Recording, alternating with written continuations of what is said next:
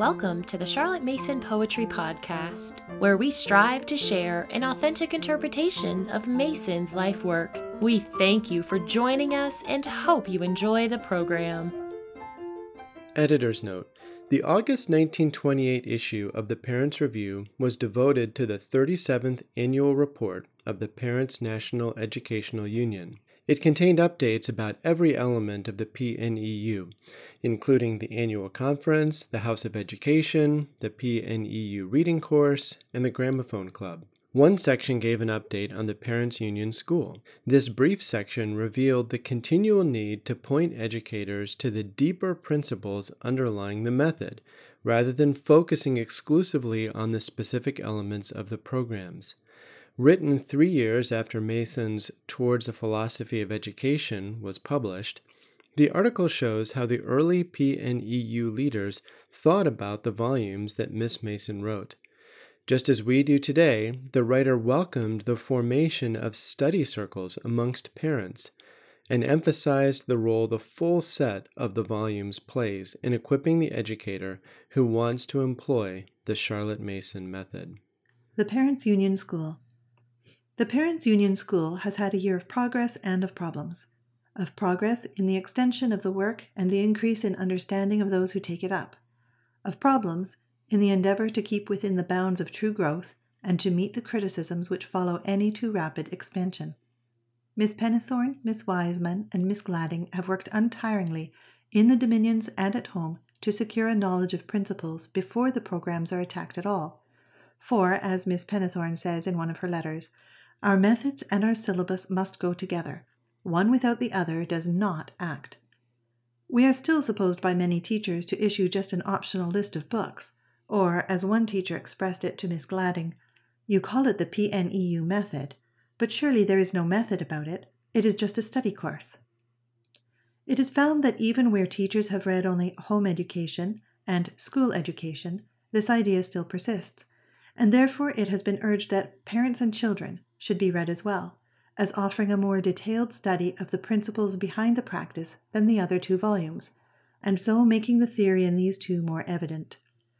The last volume, An Essay Towards a Philosophy of Education, is a final summary of theory and practice. It is only in this preliminary knowledge of principles that balance will be secured in carrying out Miss Mason's method, for home and school teaching and training must go hand in hand. A school or class that does excellent work on paper sometimes sacrifices other important aspects of education to secure this. It is not always those schools that gain the highest remarks that are giving a liberal education in Miss Mason's sense of the term. For this reason, we welcome the formation of study circles amongst parents and of parents' associations in connection with public elementary schools. For this reason, too, the PNEU arranges visits to schools so that general conditions and outlook may be considered as well as the examination papers. We are fortunate in having the help of examiners, university men appointed by Miss Mason herself, who endeavor to consider the children's work from the point of view of the whole method, as will be evident from the extracts published from their reports. Some of the examiners' remarks on the Christmas examinations are as follows. General Report. A. I am impressed with the improvement which follows examiners' comments. There is too great inequality in private schools, particularly as those who follow the programs and principles intelligently and carefully are so very satisfactory. The bad ones should not be allowed to rest content. The success of the main principle of the Mason teaching is most evident in the way narrations show that the child has made the subject his own. Some public elementary schools show excellent efforts to grapple with the programs under the handicap of their shortage of books. B. In reporting on other public elementary schools not suffering in this way, occasionally my enthusiasm rose when I found a school sending papers from 3 forms, many subjects taken in each paper, and nearly all questions answered with liveliness and understanding. The general standard of the schools was certainly high, and one suspects that the admirable quality of the work of the larger classes cannot have been attained without loyal teamwork on the part of the teachers. There were a few papers of definitely poor quality throughout, and some children had been asked to attempt subjects in which no adequate instruction had been given and the prescribed books had not been read. On the other hand, I frequently found myself surprised at reading well-informed and intelligent accounts of topics which I had not previously supposed to come within the curriculum of elementary schools.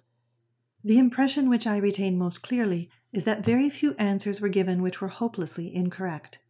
Some were brief, many, of course, contained inaccuracies and minor errors, but I did not meet with the patently absurd answer, which reveals complete misunderstanding of the subject. Again, this week's Times Educational Supplement draws attention to the value of parents' reports.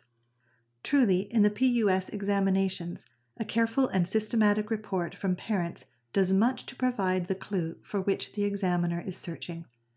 Honesty compels me to admit that a few of the reports caused a certain bewilderment, but this is scant gratitude when the others were so helpful.